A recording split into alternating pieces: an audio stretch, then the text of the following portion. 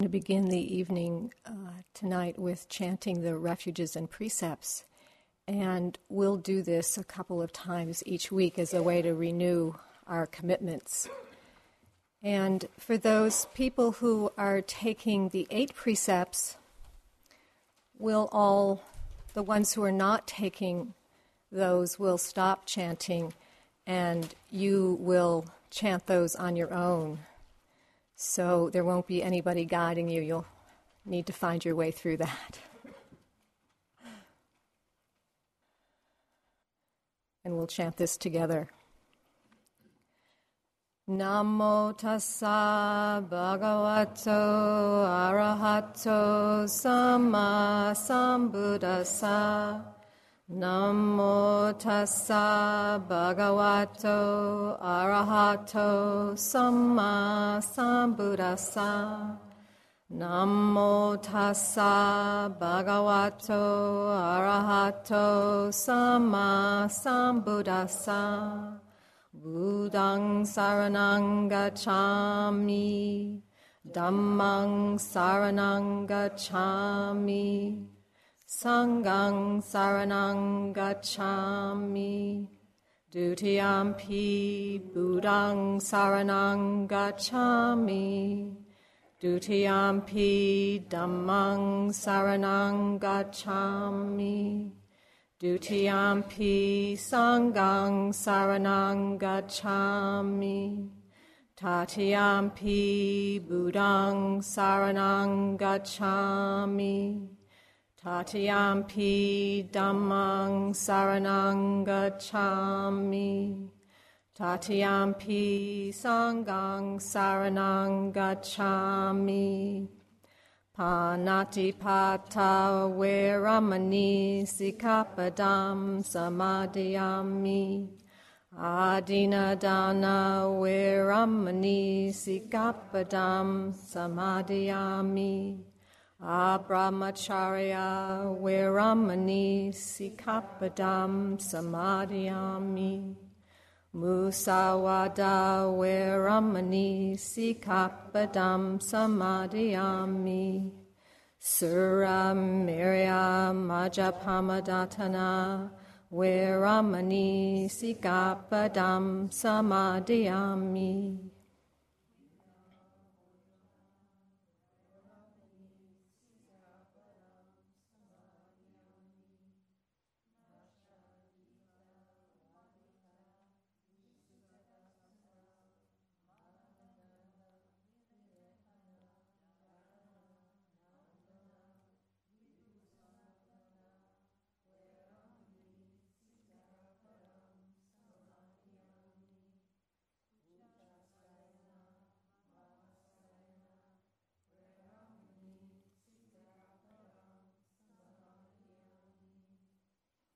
Idam me silam magapala panyanasa pachayo hutu.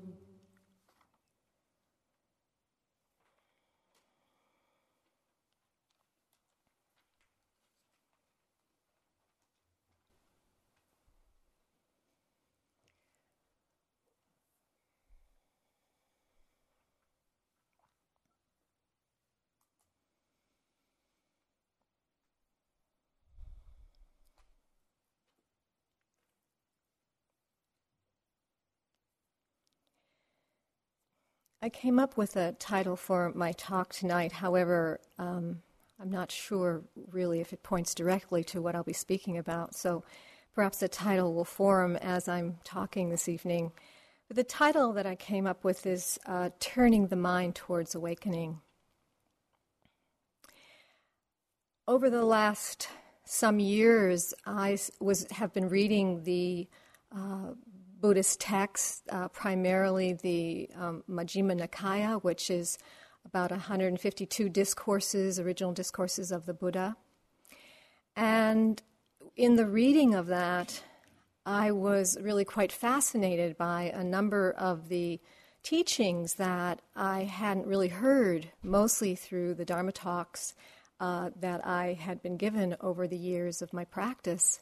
There's so many wonderful and pithy teachings in that text, And sometimes I would be interested in reflecting on how those teachings were given 2,500 years ago, and yet they are as if they're speaking to us right now. It really shows, in a way, the human condition and the human mind and what we're really dealing with, and that it hasn't changed that much over these few thousand years. And I wanted to read something in particular that really points to this. Was from a discourse called The Greater Discourse on Ways of Undertaking Things. It goes like this.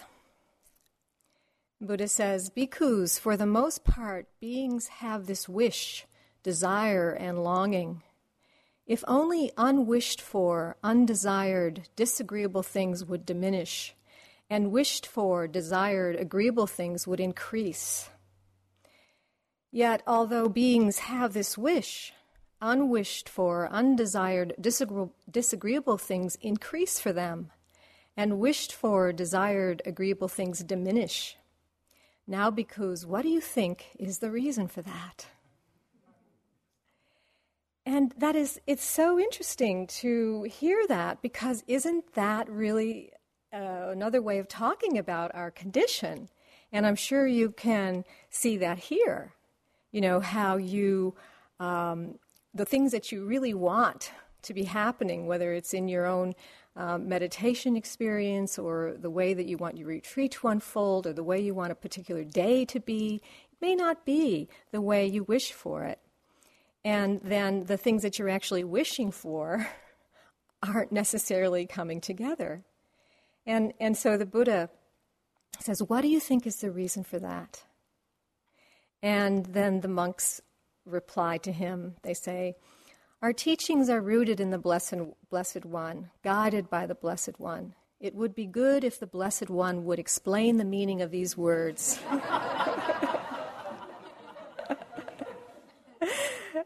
"Having heard it from you, we will remember it."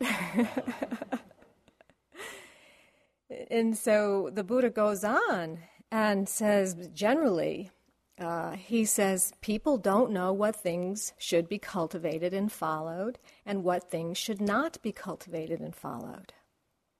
We don't really know what we're doing on a certain level. In other words, for the most part, we're continuing to follow habits of mind and habits of being that aren't necessarily bringing us the things that we are deeply wishing for or the things that we feel are very, very important to us in our life. And then he goes on to give this particular teaching on the four ways of undertaking things. And I wanted to give this particular teaching. It's a short teaching, just because I think it's an interesting thing for us to reflect on here on our retreat, and also how this applies in our life. The first of the four ways, the Buddha says, is that there is a way of undertaking things that is painful now and will ripen as pain in the future. And he has, I'll read some similes that he gives for each one of these. Essentially, he relates this as horrible tasting poison. You know, in other words, dukkha now and dukkha later. No getting around it. The second one is that there is a way of undertaking things that is pleasant now that will ripen as pain in the future. This is likened to sweet-tasting poison, right? And I'm going to say more about this because I really think this is what we are fed by our culture most of the time. Something that is, in other words, sukha now, which is pleasure, sukha now, dukkha later. The third one is there is a way of undertaking things that is painful now, but will ripen as pleasure in the future. And that is like taking horrible tasting medicine. Dukkha now, but sukha later. Right? We know that it may not be such a good thing to go through now, but it's going to pay off in the future. And the fourth one is there is a way of undertaking things that is pleasurable now and will ripen as pleasure in the future, like sweet-tasting medicine. Sukha now and sukha later. This is the one we like, right? So this is how the Buddha talks about, he gives examples of these. He says, Bhikkhu, suppose, this is the first one, painful now and will ripen as pain in the future. Suppose there was a bitter gourd mixed with poison, and a man came who wanted to live, not die, who wanted pleasure and recoiled from pain, and they told him, good man, this bitter gourd is mixed with poison. Drink from it if you want. As you drink from it, its color and smell and taste will not agree with you, and after drinking from it, you will come to death or deadly suffering. Then he drank it.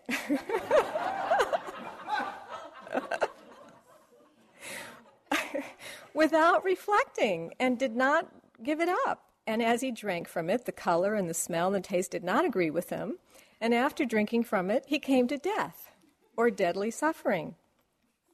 Similar to that, I say, is the way of undertaking things that is painful now and ripens in the future as pain. So the second one, undertaking things that is pleasant now and ripens as pain in the future. Suppose there were a bronze cup of beverage possessing a good color, good smell and taste, but it was mixed with poison.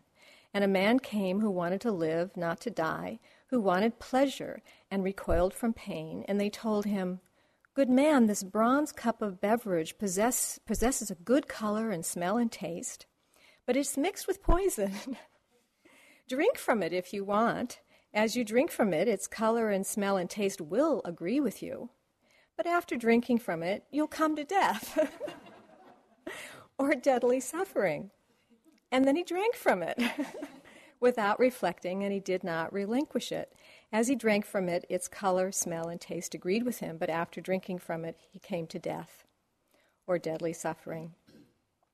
Similar to that, I say, is the way of undertaking things that is pleasant now and ripens in the future as pain. The third one, painful now, dukkha now and sukha later. Suppose there were fermented urine mixed with various medicines, and a man came sick with jaundice. And they told him, good man, this fermented urine is mixed with... This is actually a medicine. Fermented urine is used as a medicine.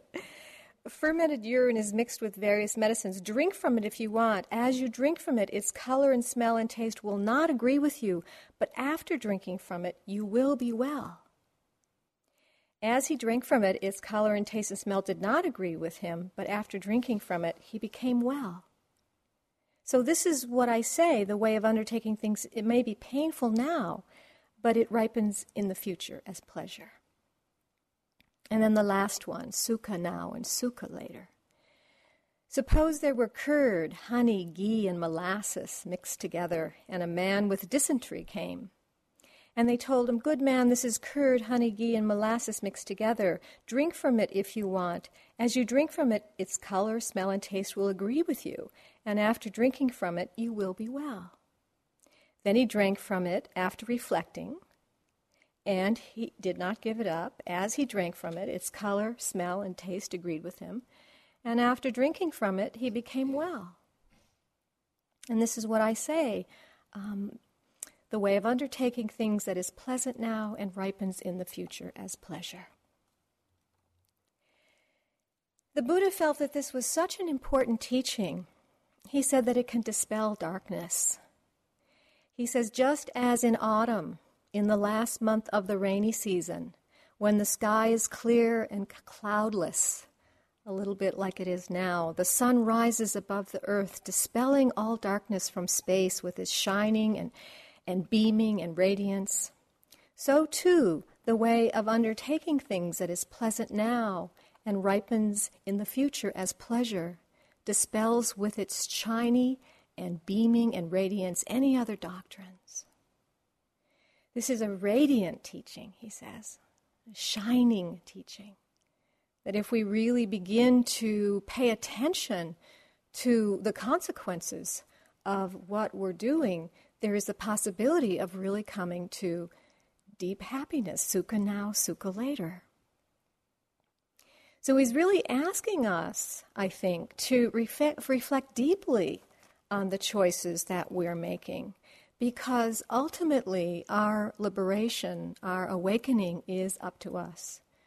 We are the ones who are responsible. The Buddha said, I am responsible for my own enlightenment. Now you are responsible for your own. I can only point the way, but you have to follow the way. So this really requires contact with our own inner sense of knowing, our own kind of discriminating wisdom, to have a sense of what is the best way. And in every moment, we have the opportunity for choice, for making some kind of choice. Which direction are we going to go in? Are we going to go in the direction of freedom, or are we going to go in the direction of more bondage? The difficulty is that it is not so clear-cut, is it?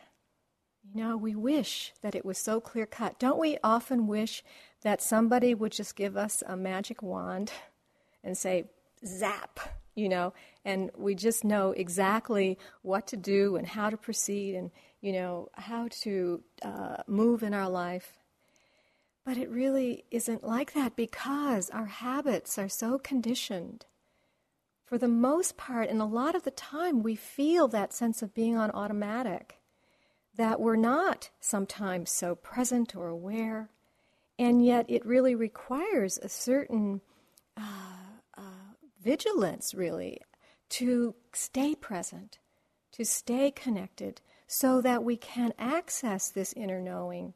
We can see clearly what's actually going on, so that we can make a choice that is going to lead us towards more freedom and liberation. We only have a choice in a moment of awareness. If we're lost or we're confused or we're caught up in one of our habits or tendencies, we don't have a choice. That habit itself is the one that is leading the old conditioned way of being. But when we bring some clarity of attention, we can actually say, oh yeah, that habit wants to take over, but I know I have a choice to do differently, because I'm connected to some wisdom that knows otherwise, that if I go down that path, if I keep doing that particular thing, I'm not going to get the result that I want. And this is the awakening of wisdom when we start to understand this. Here on retreat, we have all kinds of situations where we have to make certain choices about which direction we're going to go in. We may be quite tired. You know, a lot of people had a lot of tiredness at the beginning of this retreat. And there's always the question, should I take a nap? Or should I go and do my walking meditation? Or should I sit in the hall and just, you know, be tired? You know, it's not, you know, we're presented with a number of options, a number of choices.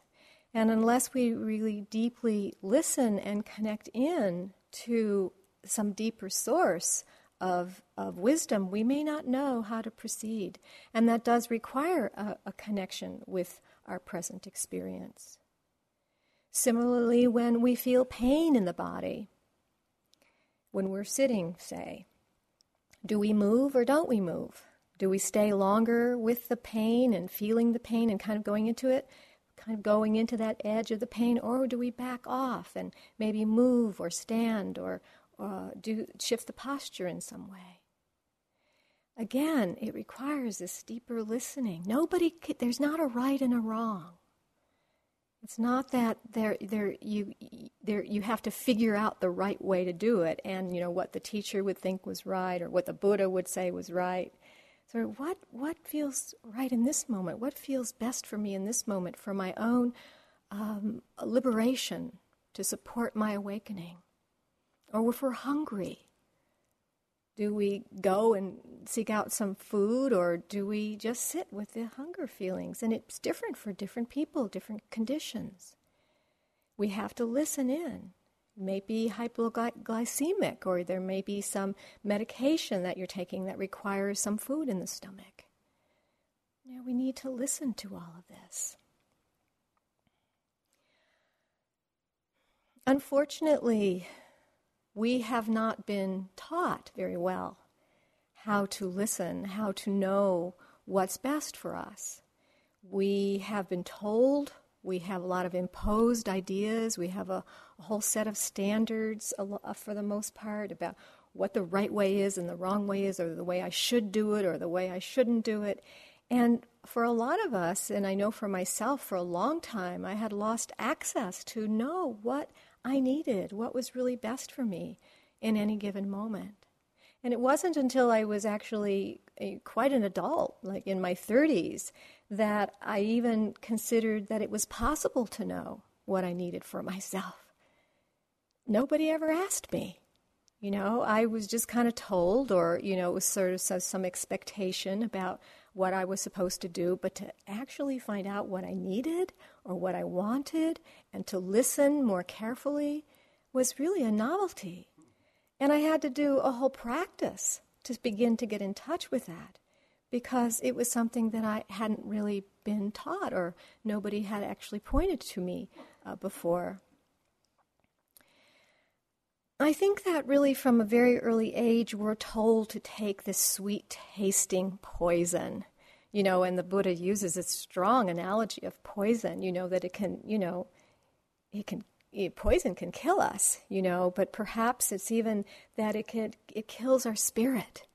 It kills the ability, the capacity that we may have to be awake, to really live our life fully and wholly. We're kind of told to take this sweet-tasting poison, but where it's masked as sweet-tasting medicine. This will be good for you.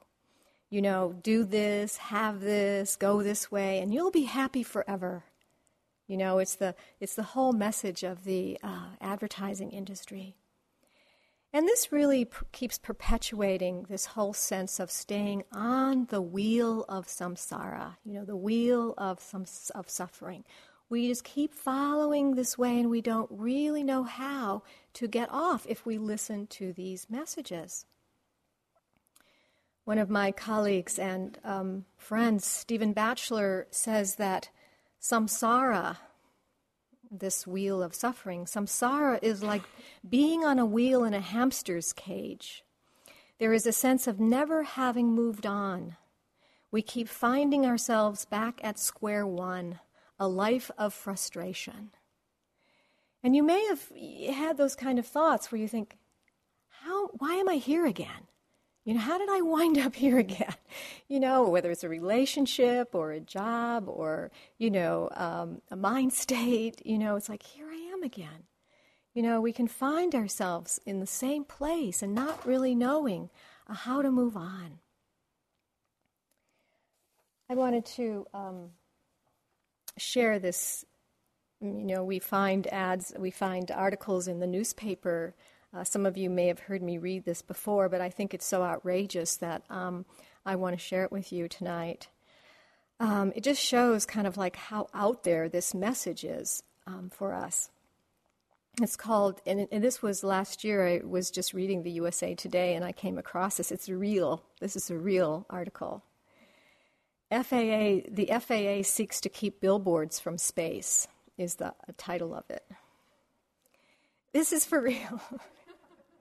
The Federal Aviation Administration filed proposed regulations to ensure that it can enforce an existing law that prohibits obtrusive advertising in zero gravity.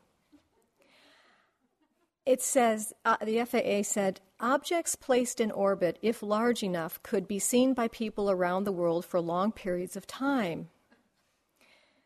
For instance, outsized billboards deployed by a space company into low Earth orbit could appear as large as the moon and be seen without a telescope.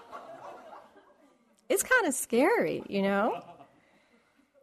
Big and bright advertisements also might hinder astronomers, the FAA said.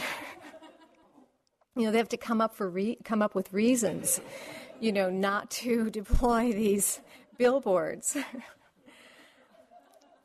However, and this is the sad part, it says, however, the FAA lacks the authority to enforce the existing law. So, it just shows, that anything's possible, with that message that, if you have this, if you do that, this is the way, this is that, this is the sweet tasting medicine that's really going to bring that lasting happiness for us. So what happens is that our mind is perpetually searching for something. And it's based on, and this is where they get us, because we believe, most of us have this belief that we're incomplete in some way. And that by having these things and getting these things, or even altering our mind or our body in some way, that it is going to give us some sense of completion. And that's what keeps us on this treadmill of searching and becoming different than we are. Searching for some kind of refuge from this inner restlessness, this inner happiness, without really understanding that the restlessness is actually there because we are looking in the wrong place. We don't know where to look for our true happiness. Perhaps you've heard the one of the Nasruddin stories, the Sufi sage Nasruddin, who was looking for his key, and he was out under the lamppost looking for his keys, and he couldn't find them, and somebody came by and said, Nasruddin, what are you doing? He said, I'm looking for my keys. He said, well, where did you lose them? And he said, well, in the house. Then why are you looking out here? He said, well, there's more light out here. And in a way, that's what we're doing. We're looking in the wrong place for something that we really want. It reminded me of a line from the Tina Turner song, looking for love in all the wrong places, And this is what happens. We can see it here in practice when our mind slips off into some kind of imaginary refuge. And it's what happens when we're meditating. It's just the mind is slipping into fantasies or plans or memories or, some aspect of past or future that doesn't allow us to rest more fully right here and now. Because this isn't very satisfying a lot of the time. So it seems like it's more interesting or it feels better or there's something more comforting or more secure to go to those places that we know or that we fantasize in some way that are pleasurable and give us some kind of a good feeling. The thing is, though, it's really a way to help us feel secure. We're looking for some kind of security so that we don't have to feel this restlessness or this discontentment or this unsatisfactoriness that we feel in ourselves. And so when we're asked to just stay present, we're really asked to feel what's here, even though we don't like it very well a lot of the time, because this is really where we're going to find what we're looking for. We can only find it here. And we can only find it now. It's not anywhere else. That what we're looking for is right here. When I was reflecting on this today, I remembered I had a memory of a time in the early days of my practice here at IMS in the early 80s when I was interviewing with Joseph Goldstein, my teacher at the time. And I remembered going into the interview, and I really wanted to have a bowl for my food. It just seemed like the kind of food that we were eating here was better in a bowl than on a plate. And I went in and told Joseph for some reason, I don't know why, in my interview that I really wished I had a bowl. And when I think about it, it seems a little silly that I would bring that up in my interview. I wasn't that comfortable in maybe because I wasn't so comfortable in the interview, I was a little nervous or something. And he just, out of his generosity of heart, he said, "Oh, I have a bowl."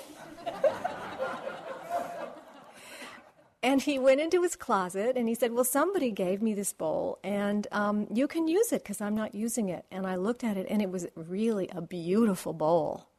It was a fired ceramic bowl, just the right size with, beautiful colors and I just loved that bowl. And so every day, I used the bowl and it was Joseph gave me the bowl. And and I felt so special, and I built up so much around this bowl. It was so important. And then I noticed that this was early in the retreat, it was a 3-month retreat, and I remembered as time went on, it started losing some of its meaning. It was just kind of a bowl. And I was starting to reflect more deeply into the way I might be imbuing meaning into things that aren't necessarily what I'm making them to be. And I remembered this sense of it starting to feel just a little empty and hollow. That whole thing that I had built up around that bowl, it was just hollow. I could see how it was just a fantasy. It was another way of kind of building myself up and making myself more special as well, because I had this beautiful bowl that Joseph gave me. So it just was an interesting reflection that arose today, in that sense of just how that sense of meaning just started fading away when I started to come more in reality. Just with the bare reality of the way things are. Just a bowl, a beautiful bowl, a bowl that Joseph gave me, but just a bowl, just a bowl. So in this way, we do get pulled out of our experience. We get it pulled out of our here and now experience, thinking that something else is going to bring this happiness, this kind of toppling forward, which really is a rejection of what's happening now. And this is becoming so much more clear to me, how this moving away towards the something that I think is going to really give me that wonderful feeling, I'm rejecting myself in some way. I'm rejecting what's here. And the more that I'm able to come into contact and connection with what's here, it's amazing that there's a whole world unto itself right in this moment that deserves all this respect, all this honor, all this care right now. We so easily can compare where we are now with some kind of idealized state, whether it's some fantasy or whether it's this way that I made meaning out of this object that I had. We kind of tell ourselves something like this. Here's where I am now, and over there's where I want to be. Where I am now is not quite as good or comfortable or pleasant as where I want to be, so where I am should change to that other place. And this is really very subtle. It's such a subtle movement of the mind. It's just this slipping over to where we think it's going to be a little bit better. I had this experience, too, here at IMS and giving talks here at IMS. I remember more of some things that happened for me all the years that I practiced here. I haven't been down in the basement in the big walking room yet, and I'm wondering whether they still have those 2 very large old rugs that were there 25 years ago. And those rugs were really a wonderful teacher for me, and it was an experience that made a very strong impact, an insightful impact for me. And again, it's sometimes these insights can come from such simple, unexpected experiences. I like to walk along an edge of something where I have a straight line. wherever it is. I just like to have some kind of straight line. It's something in my character. And so I was just walking along the edge of the rug, back and forth, and in the middle between the two rugs, just back and forth, really doing very good mindfulness practice, very steady, very calm, very quiet, somewhat concentrated, minding my own business, just walking back and forth. And then in a moment, the thought arose, as I looked over at the other rug, that's a nicer rug. I think I'd rather be walking along the edge of that rug.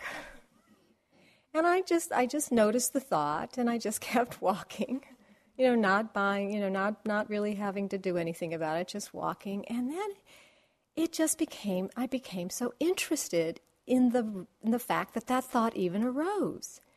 And then I started reflecting, what would I be thinking that it would actually be some kind of a better experience to be walking along the edge of that rug than the edge of this rug?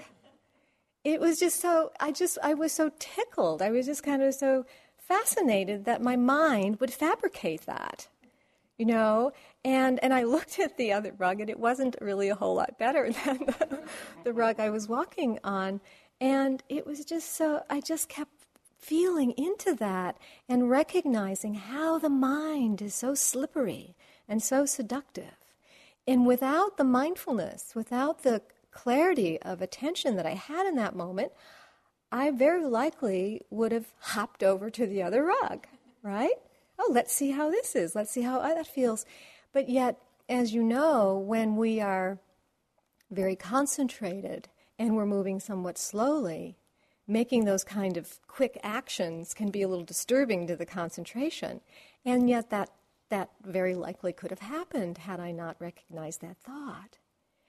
And it was actually a very important insight for me just to continue in a very, very subtle way to watch that just how the mind wants to slip off to the next thing or to the better thing or to that which I'm going to feel a little bit more comfortable, a little happier, a little more sukha, a little more pleasure. Who knows why the edge of that rug would have given me more pleasure, but somehow that's the way that it was fabricated within my psyche. So when the Buddha says, what makes things undesirable or disagreeable or desirable and agreeable, when we're really kind of exploring that, and we break it down a little bit in our experience, we can see that it really has to do with how the experience is going to make us feel. There's a feeling, there's a kind of, if we feel good, we like what's happening, and if it doesn't feel good, we don't like what's happening. It's very connected with this feeling of good or not feeling good. If I feel good, then I have a sense that I'm doing something right? Or my experience is right, my practice is right. It's the way we actually can measure our practice by the feeling, how we're feeling.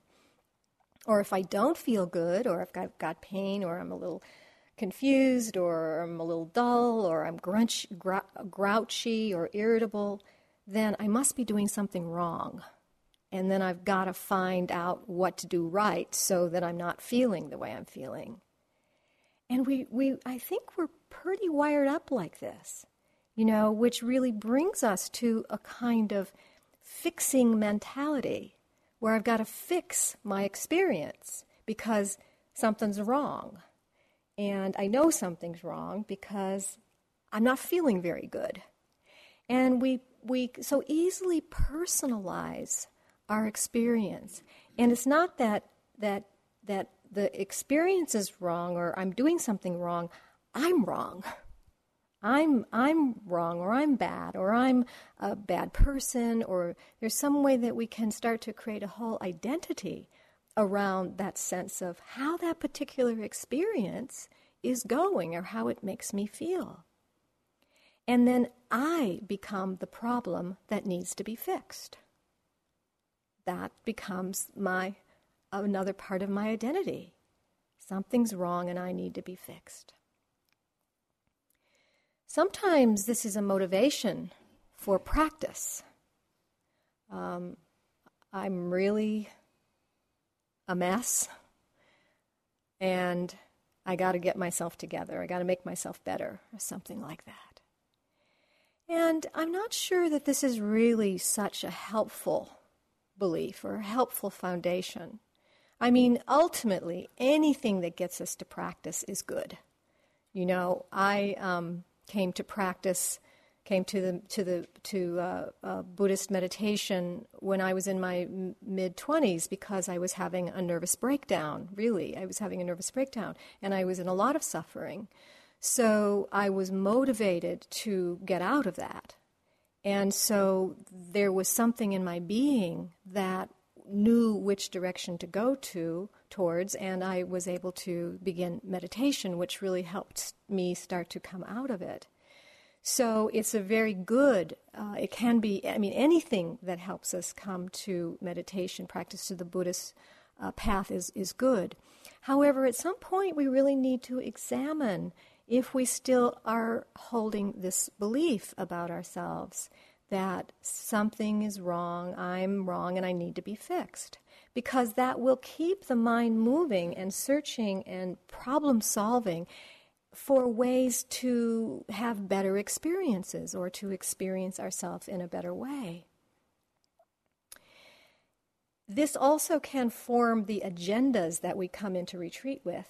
And sometimes in our interviews we hear these agendas. You know, some people might say, you know, well, in 2 weeks I really want to overcome this fear that I have about this person that I'm in relationship with or something like that.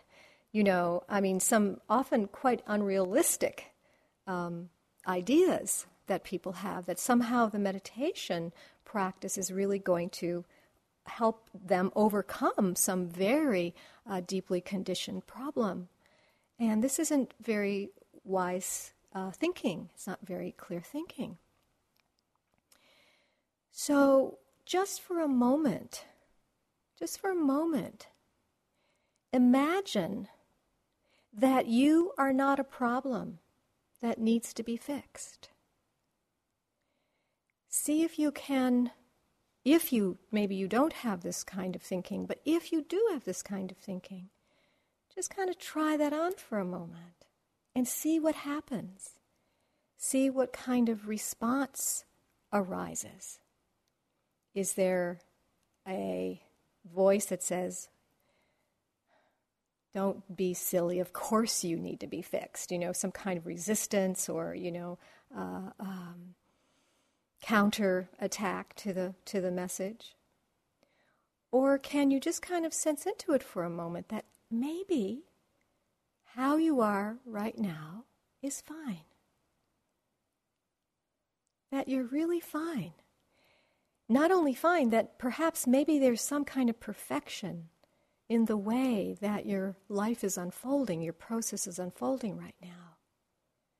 That maybe where you are is exactly where you need to be for your particular life's journey, for your particular unfolding. And yet there can be this part of ourself that is so insistent, you know, that it has to be different, I have to be different, things have to be different. And that voice can try to run us, try to control us, try to motivate us in particular ways to do things. But it's probably not the most reliable voice. It's probably not the one that I would encourage you to listen to. So again, kind of going into a more quiet, tender place in ourself, and maybe listening from somewhere else. What is best? What is right? What is true right now for me? How do I need to proceed? How do I need to go about what I'm doing right now, where I am right now? Getting in touch with a much quieter, tender voice in our being that is reliable, that we can depend on and listen to.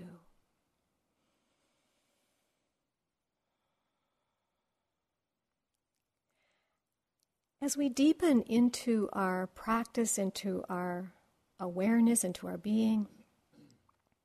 I think the way that we relate to these ideas of right and wrong begins to change. Rather than these ideas being something that have been imposed and standards that we've set for ourselves, and it's very mental, a lot of mental configuration about how we think we're supposed to be or what we should do or not do, we start to listen to something else that tells us what's right and what's wrong. Our mind drops into the heart.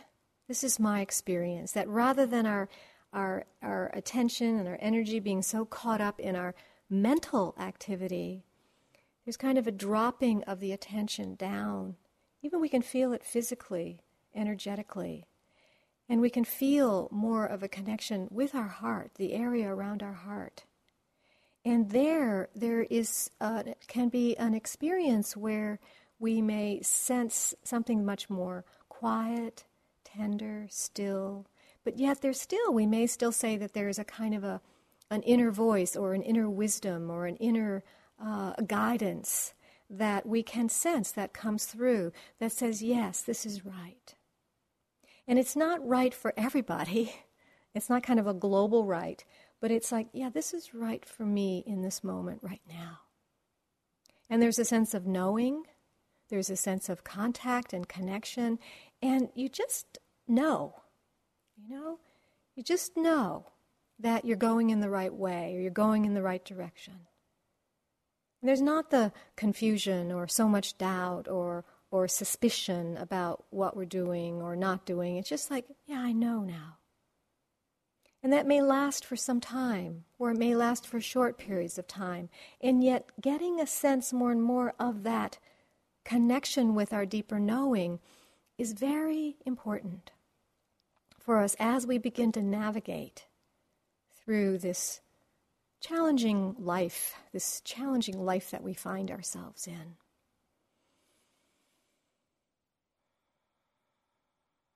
If our spiritual awakening is really what is central for us in our life, and I really do trust that's true for everybody in this room, that is the most valuable thing, is awakening, then I think the question changes.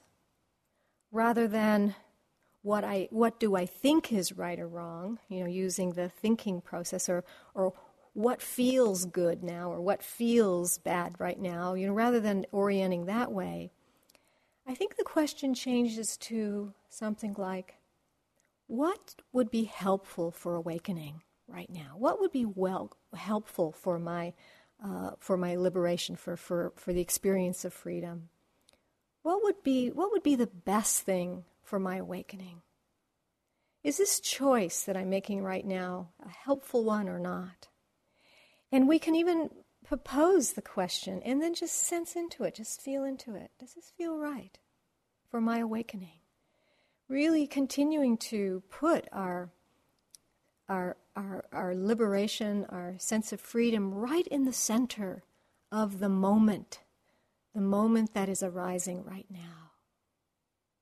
And I think there are many people in this room who really know that experience and have that sense of what it's like when awakening is in the forefront. And that begins to orient our choices and our decisions more and more in our life. And there's not so much of a gap. We may not find ourselves going down the road of some pain and destruction, or where we find ourselves in a disagreeable situation for quite as long. Maybe we wake up a little bit sooner. We catch it a little bit sooner. We recognize a little bit faster that maybe that's not the best direction to go in. Every moment we have this opportunity to orient ourselves towards awakening.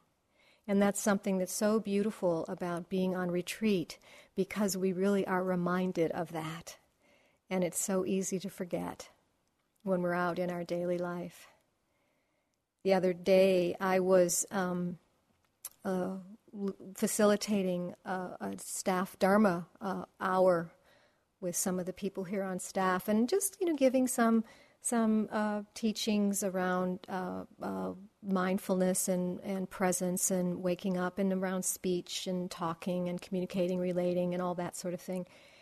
And then when I was done, I said, just some words to help you, to remind you. And then one of the staff women said, yes, just rememberings. We need to remember. Because in a way, we already know. We do already know. We just need to remember. And it's the remembering that's hard. And so when we come on retreat, we're sort of in a more of a state of remembrance. There are a lot of things here, a lot of reminders with the Buddha statues and the schedule and the other yogis doing their practice. And, the whole environment is a support for us to remember what's important here.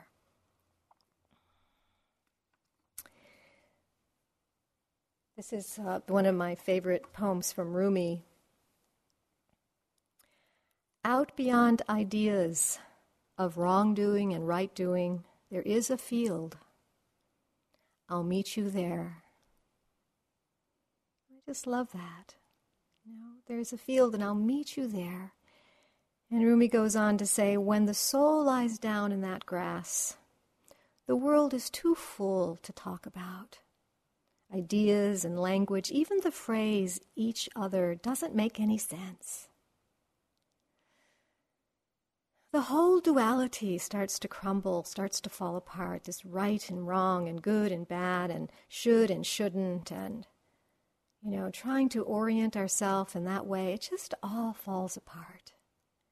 When we come here into the present moment, with what is, and feel and sense and connect with that inner knowing, that inner sense of rightness, watching the ways that our mind wants to impose our conditioned ideas that we've learned from the past of how we should be or what we're supposed to be doing, or all the ways we can get confused and disoriented and start to reject ourselves or judge ourselves or condemn ourselves, put ourselves down.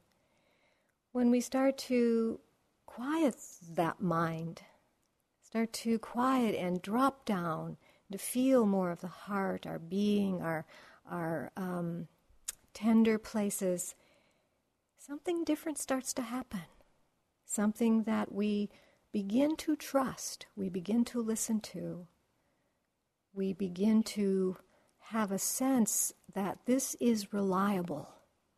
This is a ground. This is a foundation of my being that is reliable.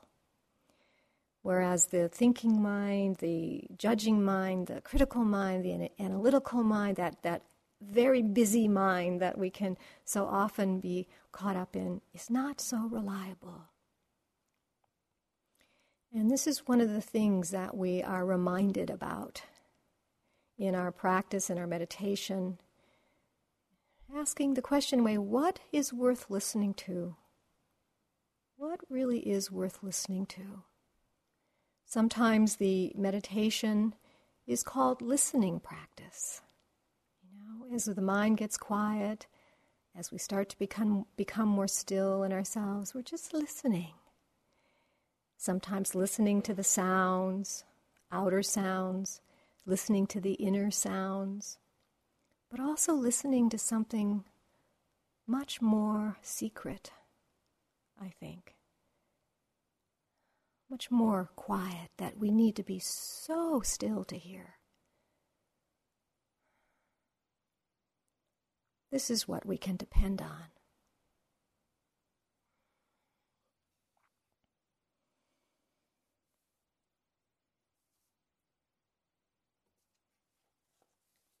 I think I'll end with this poem from Denise Levertov called Sabbath. Don't say there is no water to solace the dryness at our hearts. I have seen the fountain springing out of the rock wall and you drinking there. And I too, before your eyes, found footholds and climbed to drink the cool water. The woman at that place, shading her eyes, frowned as she watched, but not because she grudged the water, only because she was waiting to see we drank our fill and were refreshed. Don't say there is no water. That fountain is there among its scalloped green and gray stones. It is still there and always there with its quiet song and strange power to spring in us up and out through the rock. Let's sit together for a moment.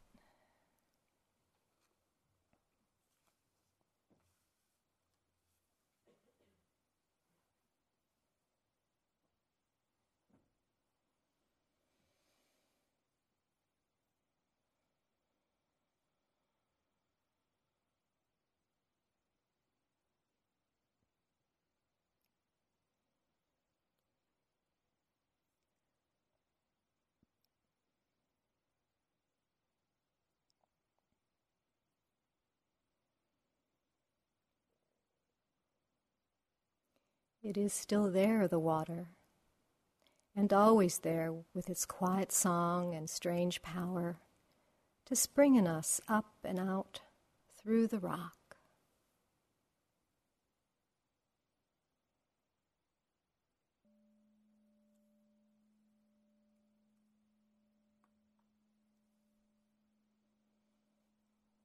Thank you for your attention.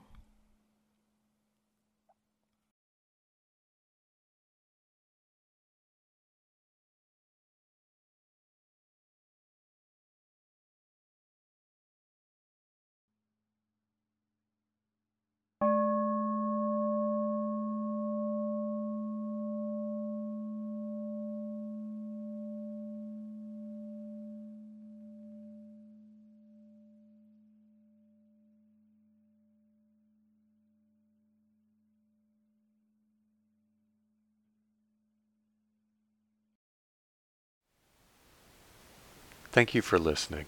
To learn how you can support the teachers and Dharma Seed, please visit dharmaseed.org/donate.